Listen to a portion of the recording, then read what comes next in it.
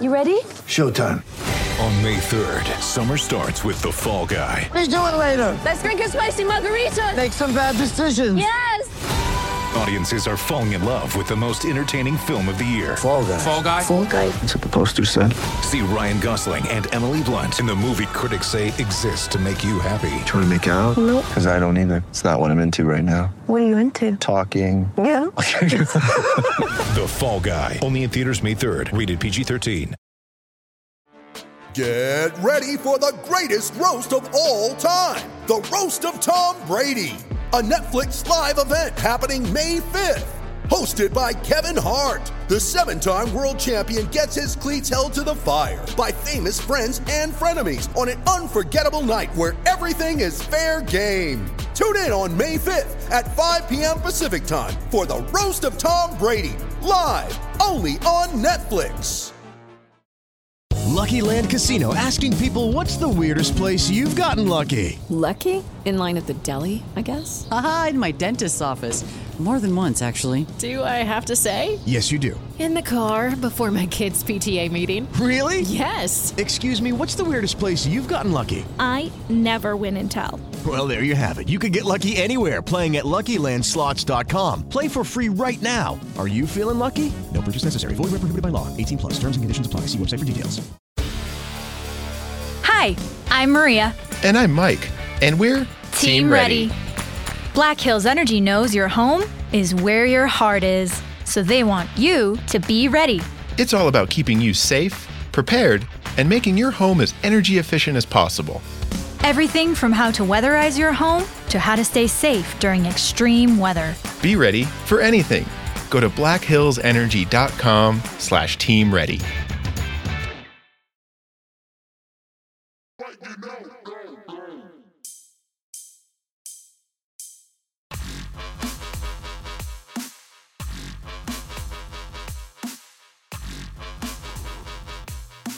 What is going on, Belly Up Sports fam? Shaka Cummings here. F in Sports, the podcast with two teachers grade sports' biggest issues. My partner in crime, Parker Ainsworth, on the other side. Parker, how are you, sir? Doing well, Shaka. How are we doing? I'm doing pretty good. Life's good. I got no complaints. I've been watching sports all weekend. A lot of college basketball. And, like, you sent me the text about the James Harden Giannis Antetokounmpo beef, and so I've been following that on Twitter, which has been really cool. I'm not mad at Harden at all. So, like, I love the fact that he's kind of getting at Giannis a little bit, especially after the All-Star game. How great could a Rockets-Bucks finals be with that going in the background the whole time? That just would be fantastic. Everyone's already anticipating March 25th and their game against one another, but that'd be awesome, awesome, awesome. I love the background stuff. I could see them going for like 40 a game, like just going back and forth. You know what I'm saying? Like, we got to go at each other. I got skill. No, I got skill. Okay. Y'all both got skill, and we all get to enjoy it. Like, that's how that works. Okay. The Kevin Durant thing, did you see? You saw that. Yeah. So, like, in my mind, I'm like, so Bradley Beal got randomly drug tested after dropping 2 50-point games. When are they going to randomly drug test Kevin Durant, right? Like, that's got to be what's coming next. I don't know why you would say that out loud, but the random drug test for him, I'm sure, is coming. We got 3 great claims this week. We're going to talk a little bit about Joel Embiid and the process.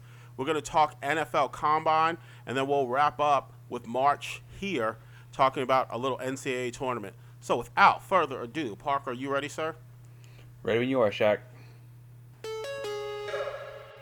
All right, P. So our first claim of the week is about the Philadelphia 76ers and the process. And the claim itself reads, the process will not be complete until the Sixers trade either Embiid or Simmons. What are your thoughts? So first we need to back up and describe, I think, how all this came to be, because we have 2 NBA All-Stars on the same team, and we're not. I think people have a higher expectation of what they are, or what they're supposed to do. So that expectation comes from, in 2014, Philadelphia drafts Joel Embiid with a 3rd overall pick. He ends up missing 2 full seasons and only plays 31 games in his 3rd season. Over the course of those losing seasons, right after 2 seasons later, they draft Ben Simmons, number 1 overall in 2016. who ends up missing his own whole entire season, but does win Rookie of the Year in his second. Joel Embiid played 31 games in 3 years. Ben Simmons only played one of those years. So then they've got another number one pick, and then they end up taking a kid named Markelle Fultz. Markelle Fultz ends up kind of flaming out there through all kinds of different things. He is, however, playing much better in Orlando now, but he gets traded to Orlando for Jonathan Simmons and a combination of guys that go through a three-way trade with Boston and stuff like that. Anyway, so that's how you get to the situation now where you've got two superstars, potentially could have had a third, on the same Philadelphia team. They were both all-stars, were both important in that all-star game. A year ago, we're a few weird bounces away. One big difference is that last year they had Jimmy Butler, right? And Jimmy Butler leaves town. He goes to Miami. Miami's kind of fallen off a little bit in the last 2 or 3 weeks, but they really had a good first half of the season. So where I sit on the claim itself about the process not being complete until they trade one of them is it still feels like, because of how much time they missed and how relatively young these guys are, like we're projecting a lot on what we expect out of these guys. So that's the situation in Philadelphia as it currently stands. You are a New Yorker. You've got plenty of takes on Philadelphia, both sports and otherwise. I'm anxious to hear what you've got to say about Joel, what you've got to say about Big Ben, the Philly process, and the whole nine. So, Shaka, what's your take on the situation? So, when I think about the 76ers and the process, it feels like they haven't lived up to expectations. They had, as you pointed out, such a great opportunity last year to break through. And, again, any one of those bounces off the rim, and all of a sudden they're in the Eastern Conference Finals. They're going up against Giannis. And then maybe the story is rewritten in lots of different ways. Like even the Kawhi Leonard story might feel different had that shot not gone down. But with this claim being about the 76ers, the piece from last season that feels very different this season is obviously that Jimmy Butler piece. Elton Brand goes out, brings in Tobias Harris, brings in Al Horford, lets Jimmy Butler go. And the construction of this team feels like one that I don't know what they're going to be able to do in the playoffs beyond maybe winning a round. It doesn't feel like they could get back. It doesn't feel like they can feel as competitive as they felt last season. It doesn't feel like they're a team that's going to threaten to beat Boston, beat Milwaukee, even beat Miami if they see them. I know Jimmy wants to see these guys in the finals. Like Jimmy wants to see these guys in the playoffs because he knows he can take their heart from them. The process being complete, I guess the first thing that we would need to do is define what does the completion of the process look like. Philly was so bad for so long. Could you argue that the completion of the process is just them being competitive? Now, for Philadelphia 76er fans, do they feel like completion of the process is winning a title? Obviously, they haven't done that. So if that's what's going to define completion of the process, then I would argue I don't know that this team is currently constructed as a championship team, and I don't think that that's that hot a take. What I do think is maybe a little bit hotter of a take is in order to get the thing that you need to win the championship, you're definitively going to have to trade either Embiid or Ben Simmons. You can't have both of them. The thing that they need is Jimmy Butler, which they had, which is so weird that they didn't just re-sign him. Just make that work. Give him the money, bring him back, because they were so competitive. And the team that won the NBA championship, the team that pushed them the hardest was Philadelphia. So why not come back with that squad again? For Philly to let Jimmy Butler leave, I feel like is a soft move. I feel like Elton Brand letting Jimmy Butler get out of Philly is the worst thing that could have happened for Philadelphia. Because what you have are two superstars in Embiid and Simmons that I don't know that they garner that same sense of self-worth for the team that Jimmy Butler did. Any team Jimmy Butler is on feels like we got a shot. We're going to go because we got this dude. And I don't know that Philly feels like that having Ben Simmons and Joel Embiid. At least when I watch him, it doesn't seem like that. I'd agree on a lot of levels in that they do need that third option. I think both Joel and Ben are interesting players. I'm going to break them down more individually in a second. But they're both interesting players in that they need that third. I think the truth is this process thing got broken when the Markelle Fultz pick did not work out. I don't mean to put all that on Markelle Fultz, because he looks like he still may end up being a great pro, but they certainly needed a legitimate perimeter scoring threat with that pick. And they wanted the kid named Markelle Fultz when other kids were on the table. And we'll get more into who they could have had in a second, I'm sure, but that didn't work out. And so then they make some moves and pull in Jimmy. And it's like you said, with that third scoring threat, there's a real argument that they were the third best or second best or potentially even a couple bounces away from being the best team in the NBA last year. Like, that's how close this whole thing really was. And I don't think that it's necessarily, time to just trash it because Jimmy left and now we have these two other pieces that we had before. If the process cannot be completed until you trade either Joel or Ben Simmons, assuming the claim is correct, which one do you go with there? What's your breakdown there? Is there some flaw in the two of them paired? Is it the both of them? Is it one? Is it the other? What are you thinking when you see that claim?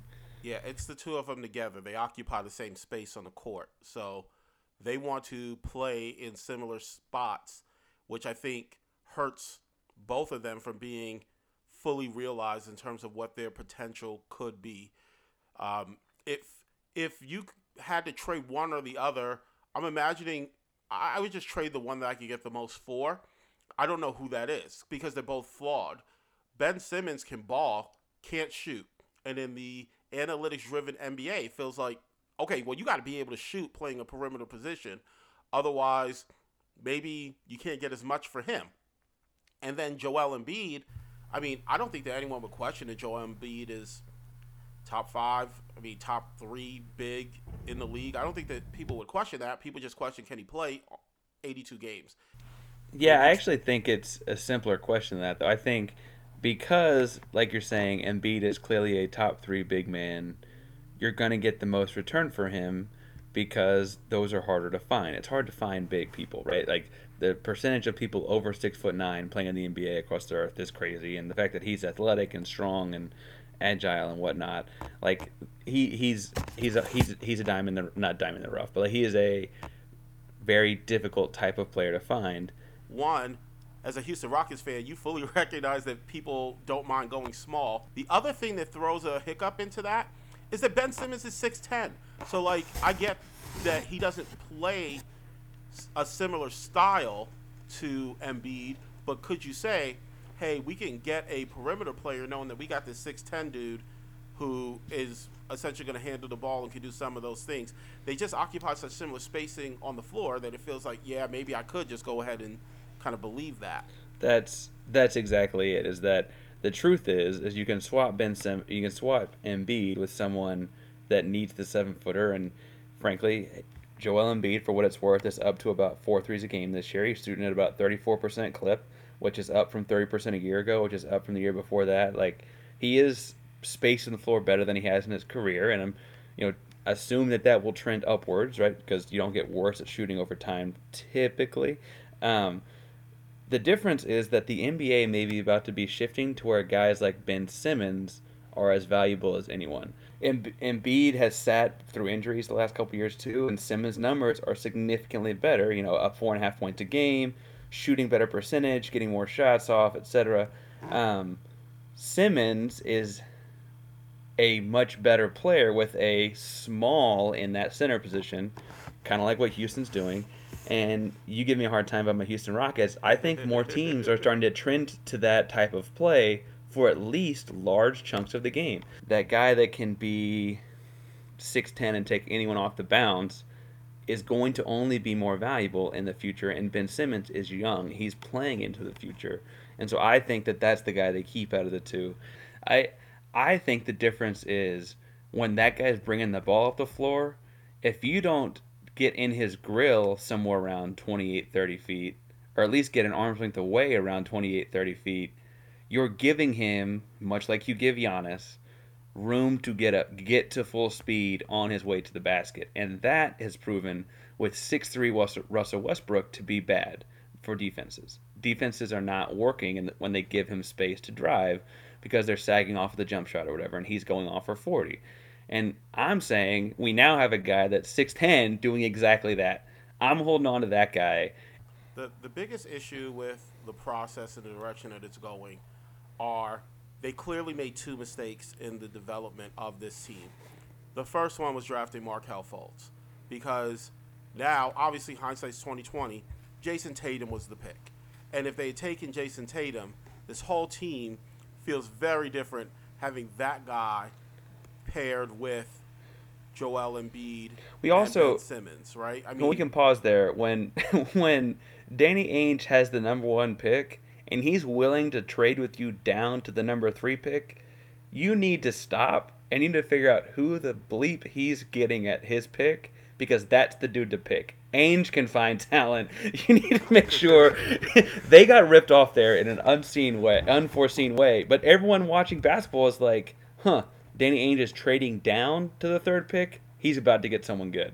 And then, guess what? He took the best player on Duke. That worked out. Like, it's not like why was that? Why did they do that? That's the flaw in this. We're 100% agreeing there. Yeah. And it's not that Markelle Fultz will not be a great NBA player. He's still young. He's still developing.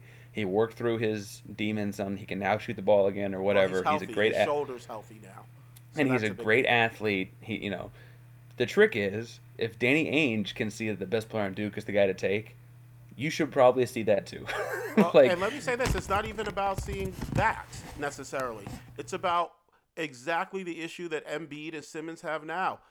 All 3 of those guys occupy the same space on the floor. So when you take Markelle Fultz, he does the same things that Ben Simmons does. And he does them in the same space that Joel Embiid and Ben Simmons wants to operate.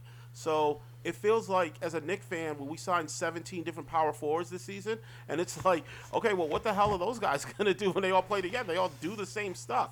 Okay, that's what Philly did at, obviously, a higher level because the Knicks suck and Philly's trying to win a championship, and they have 3 top picks. And so they essentially got 3 guys that kind of do the same thing. The other piece that I want to talk about as well, and I've mentioned this earlier, is we cannot overlook letting Jimmy Butler go. Like, when you were talking about bringing in another piece, you talked about a 3rd option. Jimmy Butler was not the 3rd option. Jimmy Butler was the 1st option in the 4th quarter. He was the dude. And part of the deal with the way that the process has come together is I think that we're finding out that Joel Embiid and Ben Simmons can't be the alpha. Not on a championship team. They can be an alpha on a team that wins 50 games and gets knocked out in the 2nd round. But you need an alpha to come in, which is why you have to keep Jimmy there, because Jimmy was that. He was the alpha. So now you didn't have to worry about going out and signing someone or drafting someone. You had a nucleus of 3 players that you could put different pieces around, and hey, these guys are young, hungry, they know their roles, and we're going to be able to go compete. And so the tough part now is, okay, well, you let Jimmy go. If you trade Embiid or Simmons, even if you get an alpha type in there, now you're getting an alpha type in there, you're pairing them with one of those guys. When you had already had 3 guys together, and those 3 guys were young and could compete for the championship. It's just tough. I agree on a lot of fronts. I also think it's funny that when asked around the All-Star break just a couple weeks ago now, Elton Brand was asked by reporters stuff about, like, well, what do you think you're going to do to fix this problem? And are you going to look to move one of these guys in the offseason, da-da-da. And his response was kind of like, it's a really great problem a lot of GMs would like to have. And the truth is, a lot of GMs would like to be faced with the problem of, you have 2 potentially generational talents under the age of 25, what are you going to do, right? Like, he is not wrong there. I think you're right that letting Jimmy walk was not the best option. We're both reading tea leaves here. Neither one of us can text Jimmy Butler and ask him or anything like that. I was reading tea leaves last summer as it was more of Jimmy Butler's decision to not come back than Philadelphia's. I certainly didn't get the impression that he talked with Philadelphia and was like, no, I'm going to Miami. I got much more the impression that he was kind of ready to bounce. Yeah, except that Philly could offer him the most money. So it feels like if you really wanted to keep Jimmy, you would have found a way to keep Jimmy, because you could do what no one else could do, pay him more than everyone. And so there's a part of me that's like, yeah, I get exactly what you're saying, right? That maybe Jimmy wanted to go somewhere and he saw Miami as being a better opportunity than Philly. And then there's just a part of me that's like, okay, could you have just paid that man? I mean, he did everything that you asked of him from the time that he came into Philly, including the postseason. It was working so well. And to say, hey, we're going to break that up, it just feels really short-sighted by Elton Brand. Yeah, he got a lot of that back in the sign and trade, though, right? Because it was technically a sign and trade, and they technically got back Josh Richardson and stuff kind of like how D'Angelo Russell ends up in Golden State. I don't necessarily think that like he was eager to stay in Philadelphia, and so while I could criticize a lot of other moves Brand has made, and I could sit here and talk for days about how Al Horford was a horrible signing, as good a player, and that's not because Al Horford's not a good player, that was just not a good fit. I don't think that that's a move I'm ready to get super hypercritical on Brand on, because truthfully, I don't know how much of that was really even up to him. Jimmy is a grown man; it can play where he wants to play. He earned that, right? It sounds like he kind of wanted to walk. Yeah, well, I'm definitely going to criticize him with Jimmy. Like, I have no problem doing that. You have to find a way to keep that guy. And if you can't find a way to keep that guy, when your job is to find a way to keep that guy, yeah, you definitely receive criticism. I also think that it's weird that Elton Brand would say that he's in a position that's enviable by other GMs, just from this standpoint. If this doesn't work out, you're getting fired. And no one wants to be in that situation, because it truly looks like this is not going to work out. Yeah, so. That's true. That's a fair way to put it. He probably isn't thinking about himself getting fired. It's interesting when you talk about people getting fired, though. I feel like the first fire is probably Brett Brown, the coach. The process has never been about the coach, and that's what we're sitting here talking about, is like that's the next domino to fall. And if we keep dancing around other dominoes besides the two people involved in the process, being the two top 3 overall picks that were supposed to start this whole thing off and that were supposed to be the time to get it right and so on, then maybe it really is time to call it a failure. I don't know. You opened up this whole spiel talking about the biggest part of that claim is defining the process. So what are we going to define the process as before we grade out this claim? To me, Philly didn't draft these guys to just make the playoffs. Philly drafted these guys saying, we're going to win a championship. We're going to go through all this failure because we know that we can get the pot of gold that's at the end of the rainbow. And the pot of gold at the end of the rainbow is not getting to the second round and losing. It's winning a championship. And Philly's done that in their franchise history. So it's not like they're the Memphis Grizzlies and they've never done something like that. So it might be unreasonable to even make that ask. It's reasonable to make that ask. All right, so as we're about to grade this, then that's how we're going to approach. The goal of the process is to put together a team that can win a championship. Okay, so as I grade that, it's an F, because I don't think these guys can do it. I don't think they want the same space on the floor, and as long as you have those two guys together who need to play in the same space on the floor offensively, then you're going to be in trouble. And they haven't shown anything that makes me say they're growing toward being a championship contender. They haven't shown anything that makes me think that they're growing toward having a champion's heart. And it'd be one thing if I could look to their past success and say, well, you know, these guys did it in college. Ben Simmons in college was on a team that didn't even make the NCAA tournament, and then he bounced so that he wouldn't have to play in the NIT. And Joel Embiid's team didn't win the championship in the year that he was there either. So now it's like... With Wiggins. Yeah, I mean, you just look at those guys, and there's nothing that says to me, okay, they've got a track record of being able to pull this thing off. Elton Brand doesn't have a track record as a GM of pulling this thing off. Brett Brown doesn't. There's no one in the franchise who I look at and I'm like, oh, yeah, they got that heart. The one dude that had it was Jimmy Butler, and they let him go. I think you are right about one thing that we can agree on there, whether or not we think he walked on his own or because they pushed him out the door or whatever. He was certainly management and the office's third favorite player by all accounts, right? It looked like they were building this around Ben and Embiid, and even though Jimmy was the heart and the clutch and the everything at the end of games, the team as a franchise from the franchise standpoint certainly seemed to give off the vibe that it was really Ben and Joel, and then Jimmy was third fiddle, right? And that, whether or not they pushed him out the door, couldn't re-sign him, whatever, Jimmy has never looked like the kind of guy that wanted to play third fiddle. Third so that fiddle, you can forget that. Yeah. If I'm grading the claim, the process will not be complete until Philly trades one of Embiid or Simmons. If it's a completed project, I agree. I think it's an F, right? Because they currently, if the process means they win it all, they are not going to win it all this season. They are not one of the 3 best teams in the East. They're not one of the, best teams in. It's not like if you move in the West, they do any better. They are not a championship level team as currently put together, and that is in large part because they put all their chips in these 2 baskets. But if the process will not be complete until Philly trades either Embiid or Simmons, is the claim, I weirdly want to hand that incomplete and say, okay, let's see what happens there. Because if I give it an incomplete and then I see them trade one of those guys and bring in a haul, and then they create a team that attracts a big-time free agent, and then they make a run, then the claim's actually right? Then the claim is that they made that trade and made a run.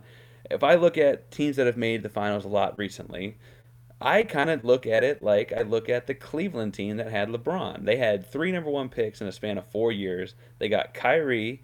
They had Anthony Bennett. Okay, let's make sure we start talking about that whole thing. Yeah, Anthony Bennett. Okay, Anthony bleh. And then they got Andrew Wiggins. And they turned Anthony Bennett and Andrew Wiggins into LeBron and Kevin Love. And they went to the finals 4 times and won it once, right?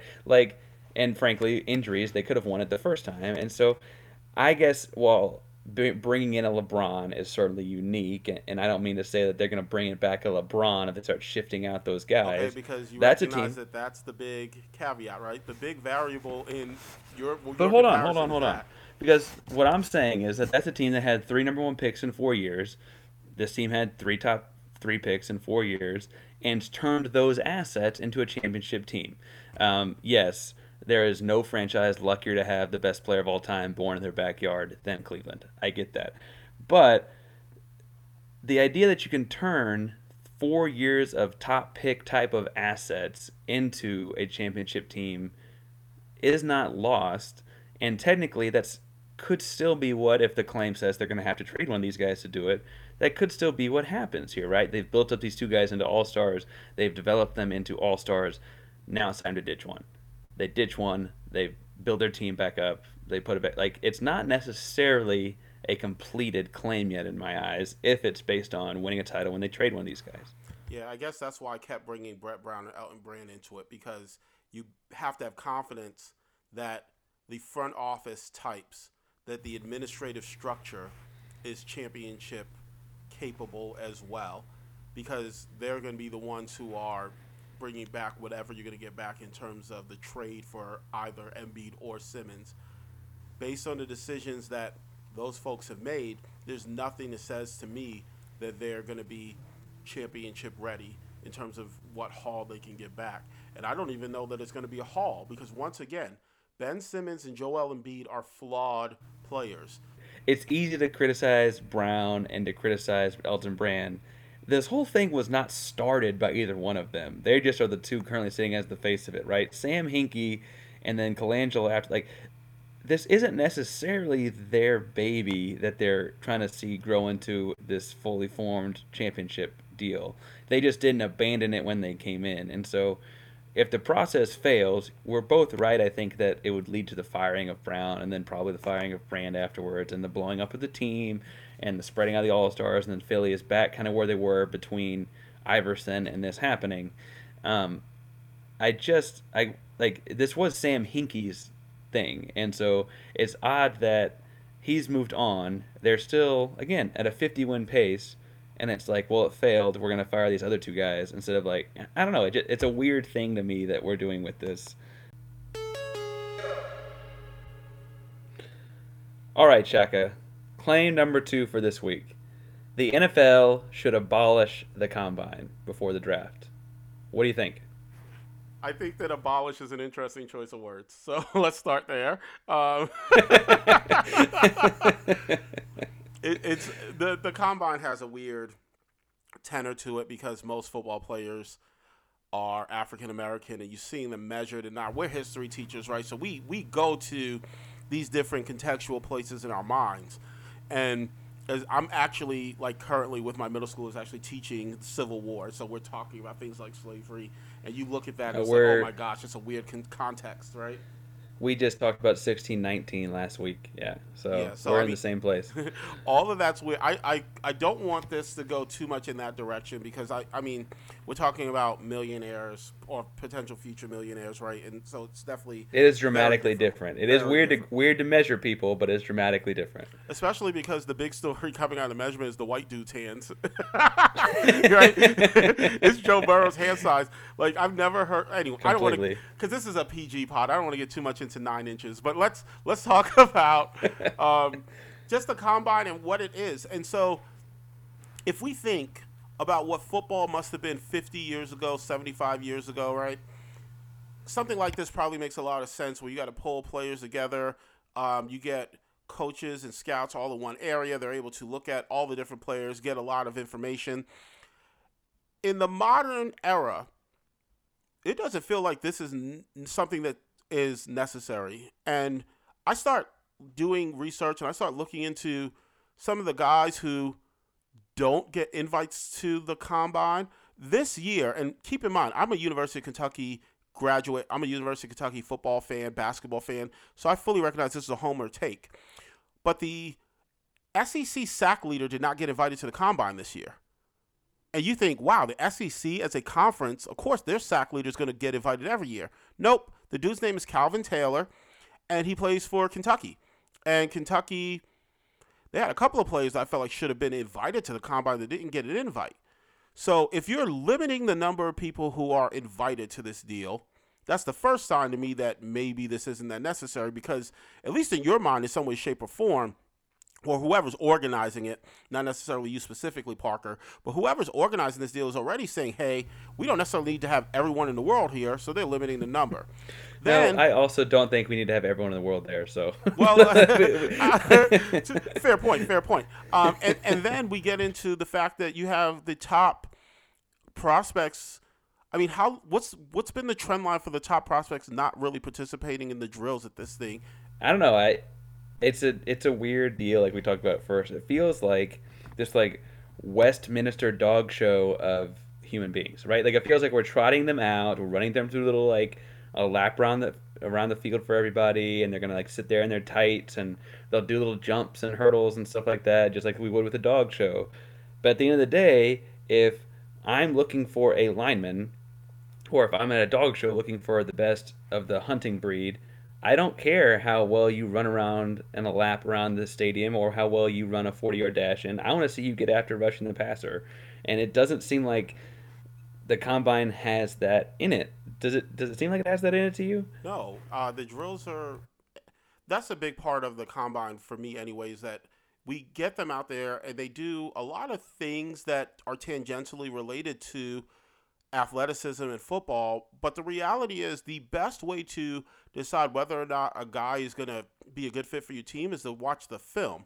And then you can grade them based on that, which is what almost every scout's doing, right? I mean, NFL has huge scouting departments for a reason. These guys go to the games, they watch the film, they grade out how a guy performs, and then really all these measurable pieces are to confirm that what you're seeing on tape makes sense, right? So in other words, if I have an offensive guard who just mauls people in the run game, and then we get him at the combine, he benches 225 pounds 30 times, it confirms that he's strong. So he's probably going to be able to do that. That's going to translate to the next level.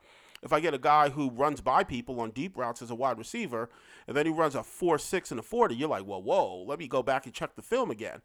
And I don't know if that's stopping anybody from drafting anyone, number one. But also, number two, if all these guys are doing pro days and all these colleges have pro days, and you can invite guys in, like, the point of the combine is what now again? Because I go to these pro days anyway.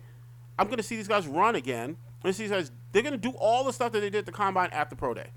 So what do I need the combine for? It feels like an extra deal. And, I mean, to be honest, what it feels like to me is like the NFL has figured out that people will watch this thing and it can be kind of a reality show. So you can get the deal where you see this raw emotion of a guy who did something that he wasn't expecting to do, whether it's the positive or the negative, and we see that raw emotion in the moment, and we get that story. I'm thinking specifically about like DK Metcalf last year running that 40 and then breaking down, calling his family, saying, "I did it."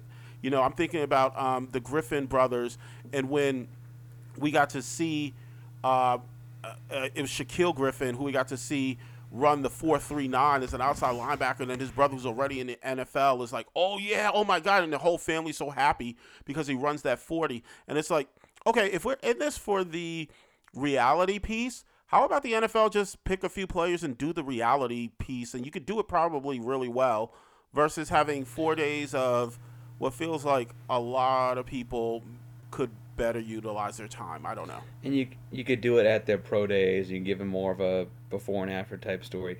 I also agree that this is something that feels very much made for TV. I don't know that we necessarily cared about it, much like we didn't care for the Westminster Dog Show before it was put on TV. That doesn't mean it's not impressive to watch Khalil Davis run a 4.75 40 at over 300 pounds yesterday. That doesn't mean it's not impressive to watch Tristan Wirfs running a 4.85 as a 300-pound offensive tackle. You know, that I don't mean to say that these aren't impressive things and I'm not glued to the television, because much like our talk last week about the 17th football game, I am sitting around watching it. Like it is interesting to watch as a guy that works out and played football and has some appreciation for how difficult those things are. Absolutely. All those times where as an offensive lineman you had to run 40 yards. That's what I'm getting at, though, is that in 2020, scouts, I'm lucky enough that I got to teach and now coach a kid whose dad works for Dallas here, and while Dallas has made questionable draft picks in the past, he's not on the actual drafting side as much as on the scouting side, and he has laid out, just because I've been interested in watching the tape and being a better coach, he can pull up, very literally broken down to the type of pass rush move the guy's using, any piece of any college game played in the last 5 years. And I don't feel like if they have that kind of access to game tape of Division I, FCS, and FBS football games, I don't know that I need to know how fast an offensive lineman can get from point A to point B if it's 40 yards apart, when I can watch every time he got swam broken down on film, right? I don't know that I need to know how high a middle linebacker's vertical leap is, a standing vert, right? When I can watch every one of his tipped balls or interceptions and see how high he actually got off the ground in the game. I don't know that I need to see those kinds of things in tights and Under Armours running around in Indianapolis of all places, when in 2020 we've digitized so much game taping and break it down and search for it by the literal move of the pass rusher. I don't need all of this other testing. I want to go study tape. This is a waste of time. Let the guys that are supposed to be scouting sit there and scout tape, because that's really football. And can I say, you just brought up a very interesting point that I think we need to spend at least a few minutes on. Why Indianapolis? Like, seriously, if you're going to make me do this thing, it can't be in Vegas, it can't be in South Beach, it can't be in LA. It's got to be in Indianapolis. You know what? If you're from Indianapolis, bless you. You know my not so hot take on why it's in Indianapolis? Okay. You've got 250 22-year-old kids. They're not getting in trouble in Indianapolis. They might get in trouble in Vegas. They might get in trouble in Miami. They might get in trouble in New Orleans or Hawaii or wherever. They ain't getting in trouble in Indianapolis, and I think that's for the best for everyone. I think that's why we're in Indianapolis for this. Didn't Jerry have a party bus in Indianapolis a couple of years ago? Jerry, I could totally be making that up, but I remember a Jerry party bus. Jerry could also have that same party bus in the middle of nowhere, Arkansas, because that's where he likes to be. Like, that's Jerry. That is not the same. That is Jerry. I will say this, that based on just that point, I did not expect to even elaborate on that anymore. But just based on that point, it probably is better than to have it in Miami or to have it in Vegas and to see who's going to pass the idiot test. It's like the dudes who come to the combine and fail the pot test. You know they're going to test you for pot. So if you fail the pot test, you didn't fail a marijuana test. You failed a stupidity test. Congratulations, you're an idiot. You knew that was coming. I'm not trying to advocate, taking kids that are idiots, and I'm not trying to even call kids that necessarily, grew up in a state where marijuana is legal and maybe had too much one time and didn't realize it was too close to combine. I'm not necessarily ready to call that kid an idiot either. I will say that you bring up a good point. This entire process seems way more about finding guys that are not ready for the NFL than finding guys that are ready for the NFL. And if you're drafting guys based on last available after ruling a bunch of guys not eligible for the NFL, I think you need to reevaluate your process. Like, that doesn't seem right to me either. Yeah, and I mean, I want to, getting back to some of those points that you made earlier, I do not think that the Combine is doing a great job of finding guys who fall kind of outside of what would be the expected normal pool of players that you would pull from. There's not a bunch of FBS guys who are going to, or I should say FCS guys who are going to the Combine and getting invites. There's not a bunch of Division II, a bunch of Division III. So if you have, it feels like if you're going to do this thing, you shouldn't be doing it for the crowd that we're actually doing it for right now. It feels like if you're going to have a centralized event and you're going to have players come in and we're going to do all the testing, you should do it for the guys who you actually don't know. Because the guys who you do know are going to have it done at Ohio State at their pro day, and at Clemson at their pro day, and at Alabama at their pro day. And you're sending guys to those anyway. Like, this process should be about finding Adam Thielen. It should not be about finding Stephon Diggs, because it should be easy enough to find Stephon Diggs. Finding Adam Thielen is a lot harder. So why not create this for that? So then I look at the guys who don't get invited to this thing, and I'm like, this thing should be for them. This thing should be for the FCS, the Division II, the Division III. But of course, if you do that, it's not a television show, right? And not all these guys are going to come in and run a 4.27 or whatever it was that Ruggs ran at the Combine this year. Like, so we do it for the television piece, I guess. But I don't even think it's that great of television. What it really is great moments. So like this thing, if you do this thing and you just had social media throw some stuff out there, like, that's what this is really built for. I have no interest in watching 4 days of dudes bench pressing. Like, I do that in my off season anyway for football. You know what I mean? The most, like, symbolic thing of the Combine is we're doing these 40 times with lasers, and you still have 50 and 60 different old men sitting there with a hand timer. Like guess what parts idiots, man. You're not going to get it. You're not going to get a more accurate read, and you're not going to be able to do anything more than write down the wrong number about 60 seconds earlier. So I just want some dude to come into, like, if I'm the owner, I want some dude to show up and be like, nah, I got Ruggs at a 4.4. I don't care what the laser says. I would fire you so fast. It wouldn't even be funny. Yeah, well, and you talk about FCS guys not getting invited, and those guys, while they don't have the flashy numbers and whatnot, the things that they would impress us with are the things that the naked eye would have a harder time seeing, right? Like, a guy that doesn't know much about football can see a 4.2 and be like, that's really stinking fast. A guy that doesn't know much about football, watching their route running is going to be harder to find because the average Joe that just watches football on Sundays and never played it or doesn't really know anything about it or didn't, whatever, right? They have a harder time dissecting route running on those kinds of TV screens. But that is where an FCS guy, a D2 guy, or a D3 guy would separate themselves, if we're sticking with the wide receivers like Adam Thielen, in being crisp in route running and having the right feet breakdowns and in and out of their hips well. That's harder for the average Joe to watch and see.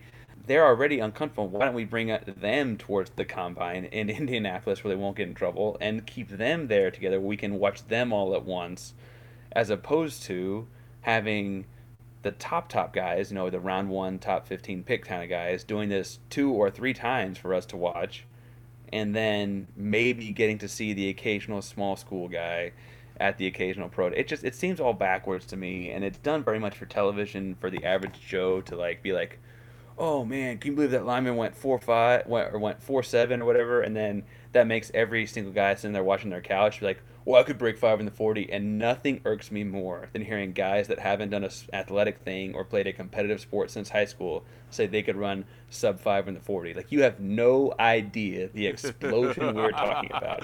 You have no earthly idea of what a 4.88 actually looks like. Shut up. I don't care what your high school team looked like. I don't care how good of a high school backup wideout you were and how much the coach hated you, and if it weren't for that, you'd have led the conference in catches. You cannot break 5. I hate that. And then what I have here is a list of all-time bad NFL performances at the Combine. SB Nation put this out on Instagram. And it's got names on it like LeGarrette Blount, Anquan Bolden, Josh Norman, Jason Peters, Jarvis Landry, and then, of course, like the all-time king of bad combine performances that went on to do something in the NFL, a guy who you might have heard of by the name of Tom friggin' Brady. So if you can't I didn't know his middle name. Yeah, well, that's what the F stands for. So if you can't identify players like this through the combine process, I don't know. It feels like maybe we should consider another process. Incidentally, Meanwhile, also on this list is Danny Trevathan, University of Kentucky alum. Go Cats. Have you looked up different combine questions, like different things the guys have gotten asked? Like some of them, they range from that's sophomoric and I can't believe that you would waste my time to that's offensive and you're lucky. I mean, you're asking that question to see if I'll punch you in the face, right? And you're just Correct. lucky that dudes So, don't. Would you rather be a cat or a dog? Western Michigan offensive tackle Willie Beaver said the Falcons asked him. Or you have later in this, would you share your internet history with us? This guy from Baylor said that he got asked that twice. What color is chocolate? And the response was, I guess it's chocolate. like these are dumb questions, including stuff that's just weird. Like those are dumb. There's also stuff that's weird, like, do you find your mother attractive? Or what's your murder weapon of choice, a gun or a knife? Like, what are we doing here? what are you gaining from these questions? How do you know if you're a middle linebacker or you're running back or you're receiver or safety? How do you know if they're a better football player after asking those questions? Aside from the fact that, like, you can see if they're, like, quick-witted on their feet, or if they're, like, you ask about a murder weapon, if they're like, well, this one time I used, and you're like, okay, Aaron Hernandez, next guy. Like, honestly, I don't know how you use these questions appropriately. It's a wild thing. No, because you don't. I mean, that's the reality of it. I think that, again, it might even be, and I'm not trying to give NFL guys this much credit, but it could be that they're even so sick of the process that they're just going out there and doing this stuff almost as a protest. Like, yeah, I'm going to ask this stupid question about chocolate because, like, the last thing I want to do is actually be here. Because those guys, listen, this is their off-season, for lack of a better term as well. I know that they're doing a lot of work going toward the draft, so it's not truly off just yet. But, I mean, those guys could be spending the weekend with their kids at home, and maybe they're just like, okay, if you're going to send me here, then I'm going to ask the bird question. Like, like what's your favorite bird? Just give me a little bit, you know? You say the bird question. One guy got asked, what type of fish are you? And he said shark. And the response back was, well, that's not a fish. like, I don't know what to do with this, man. God. I don't know what to do with that either. What? Can we just backtrack for a second? A shark is a fish. Who said that? Who's the dude? I need to talk to that dude. Because obviously he did not get like basic 7th grade science. A shark is just for everyone who's listening. Because I don't want anyone to leave this pod being dumber for having had the experience. A shark is a fish. Do not be the person who goes out there saying, well, a shark's not a fish, and I heard it on F in Sports. No, it's a fish, guys. So we've been talking for a little bit. Let's go ahead and grade this one out. The claim is that the NFL Combine needs to be abolished, which was the word of choice. So, Parker, I say that to you. What are your thoughts? I say it's, a kid gets a lot of credit because he picked a claim I agree with, and that is an A claim. I don't understand why we do this. I think we talked through some ways it could be done much differently, right? We talked through, could you do a combine for FCS D2, D3 kids and let major D1 FBS kids do this at their homeschool pro day? We talked about how much access to film these guys have and how they don't really need to watch these guys run around in shorts. I just don't think, certainly as the combine is currently done, it needs to be done. That said, I sure like watching it. I like watching fat dudes run fast. It's really impressive to me. What about yourself? So as someone who I used to spend a lot more time watching the combine, and as I've gotten older, I've watched it less and less. It could go away. It doesn't bother me that it's on. I watch my college basketball this time of year anyway because March is about to come up, and I want to know what to do for my bracket. So, like, if this thing went away, I'd be fine with it. And again, I actually think that it lends itself more to these moments that you could do in really smart social media, which is a lot less expensive in terms of the production. So obviously they're getting ratings with this because I feel like it's on more channels now than it used to be. So from a television standpoint, obviously they're getting enough ratings where they're going to keep doing this thing. The actual intent of the Combine was to provide an avenue for NFL executives to be able to select the best players for the draft. And if what we're saying is, hey, let's find the best system to make that happen, this isn't it. Not in 2020. This might have been it 50 years ago. But in 2020, there's just too many alternative things that you can do that feel like it's going to give you a better chance of being successful than the Combine. So to me, yes, it's an A. We can get rid of it. The complicating piece, again, is the television piece. So if you're asking me as a fan, hey, get rid of it, it's an A claim. But if you're asking the NFL to say, hey, let's get rid of this highly rated television show that we can generate revenue from, I fully recognize that they're going to tell me where I can stick that claim. So it depends. It's dependent upon audience. It's very likely, I've told you this a multitude of times, when I get to an A and an F, it's probably really more of a C. And so my final grade on it's going to be a C because it just depends upon the constituency. Okay, Parker, so for today's history lesson, we're going to look at the NCAA, and it's March. We're going to look at March Madness. The claim is the NCAA basketball tournament is the worst way to crown a postseason champion. Worst way is strong, because then I start racking my mind for what other way does the NCAA crown champions? I would certainly argue it's better than some and worse than others. It's interesting because we spend, if you're a college basketball fan, I say you spend a lot of the winter watching a lot of basketball games, trying to figure out what's going to happen. And then you get to March, and undoubtedly chaos ensues. And there's part of that's because you have kids that are between the ages of 18 and 22, and we both coach and work with kids that are just under that age bracket. Chaos is going to ensue regardless of what you do, because they're kids, right? The famous thing I like to remember is there was a game-winning field goal getting kicked in the Rose Bowl when Texas played Michigan, however many years ago that was now. And my dad looked at me and he goes, the snapper's 21, the holder's 22, and the kicker's 20. There is no telling what's about to happen. And I was like, oh, man. That's what we're watching on all these different games for all these days, and we're putting all this money, we're gambling all this money on it.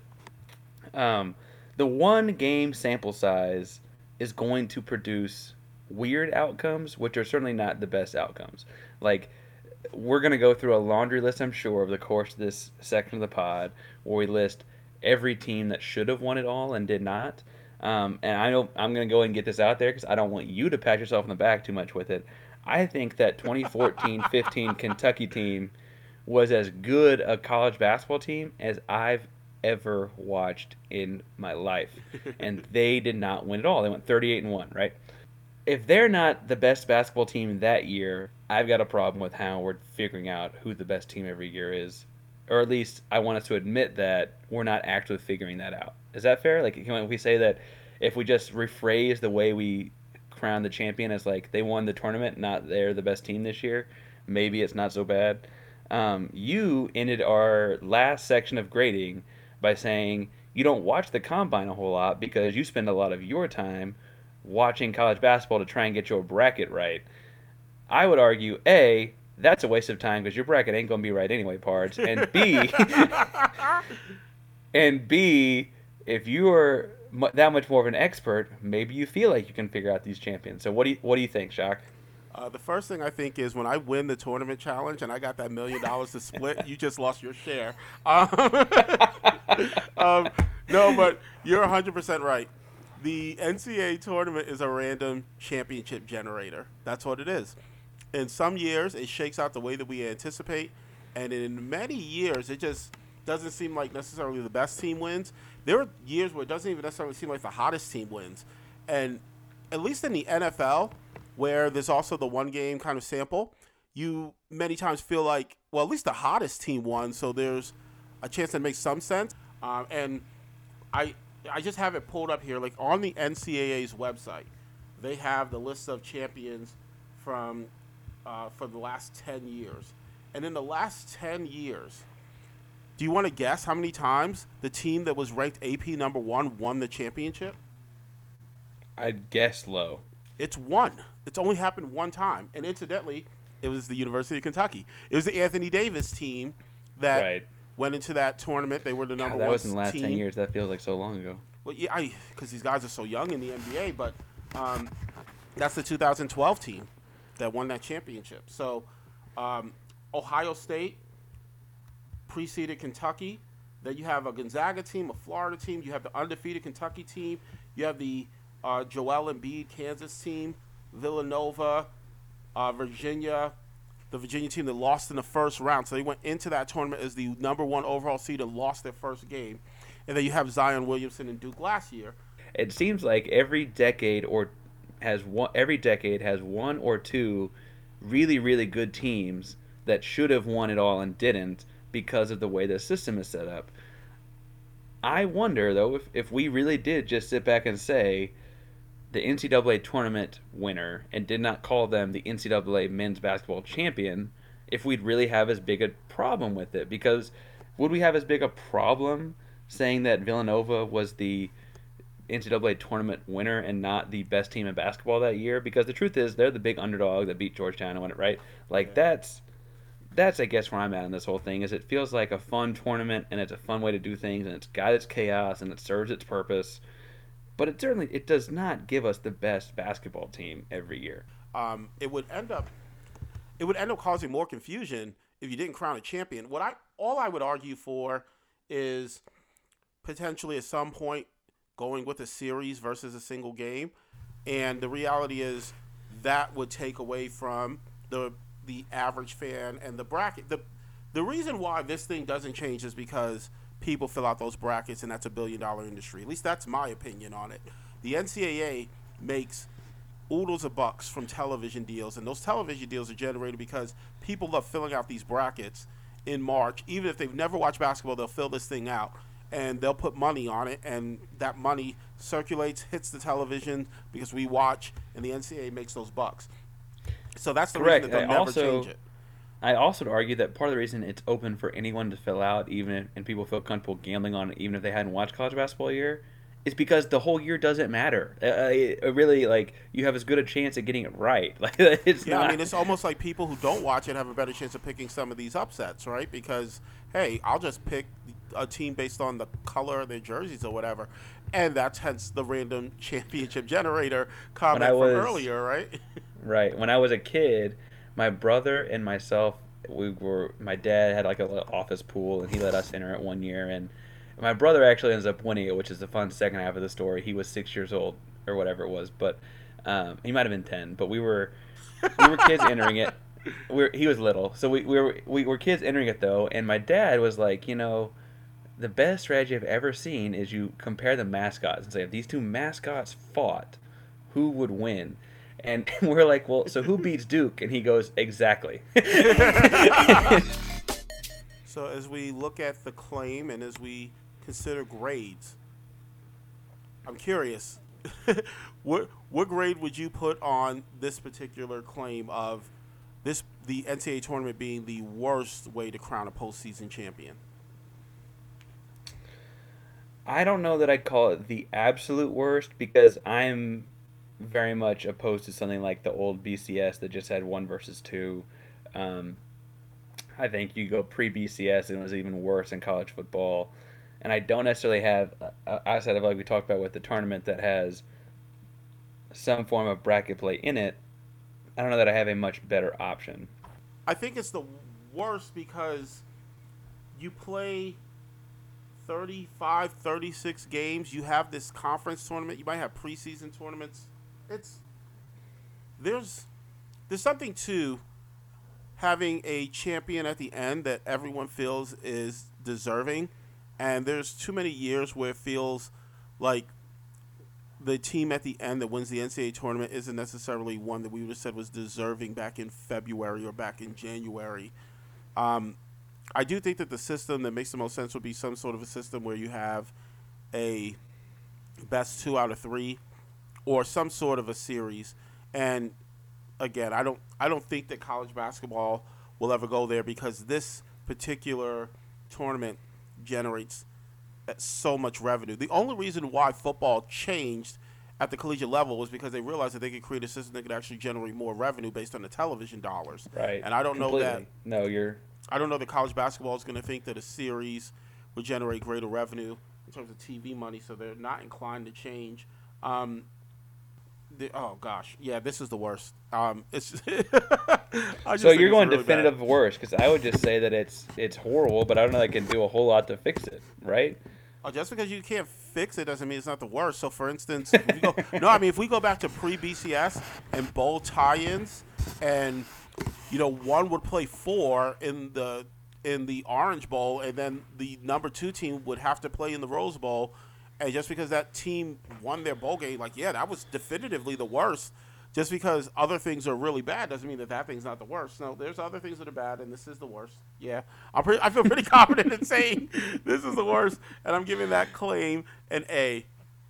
Well, that's fair, I guess. I would probably end up settling at like a high B because it is very bad, and I'd probably write some comment in red ink on the side like, "Well, present to me the better option to get the A" or whatever. That's I guess where I'm at on this whole thing. All right, so that's another week of F in Sports. 3 awesome claims, great conversation, lots of laughs, lots of arguing. That's the way that we do it here. When you get a couple of teachers in a room, we like to hear ourselves talk. Parker, you want to go ahead and give your socials? Yeah, you can find me on Twitter or on Instagram at PAinsworth512. That's at Painsworth512. Leave us your thoughts. Tell us if you thought our grades are too high or too low, or if we're way off base on something about the Sixers, or pretty much anything. If you're a person that's a fan of Philadelphia, I imagine you're probably pretty angry all the time. So go ahead and tell us what you got.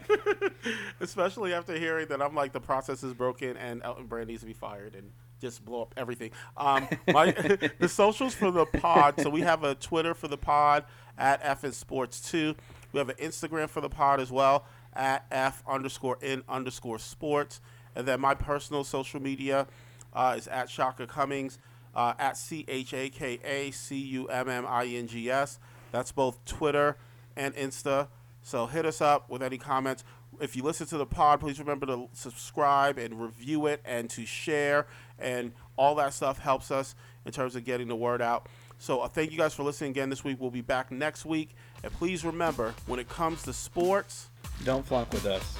Later, guys.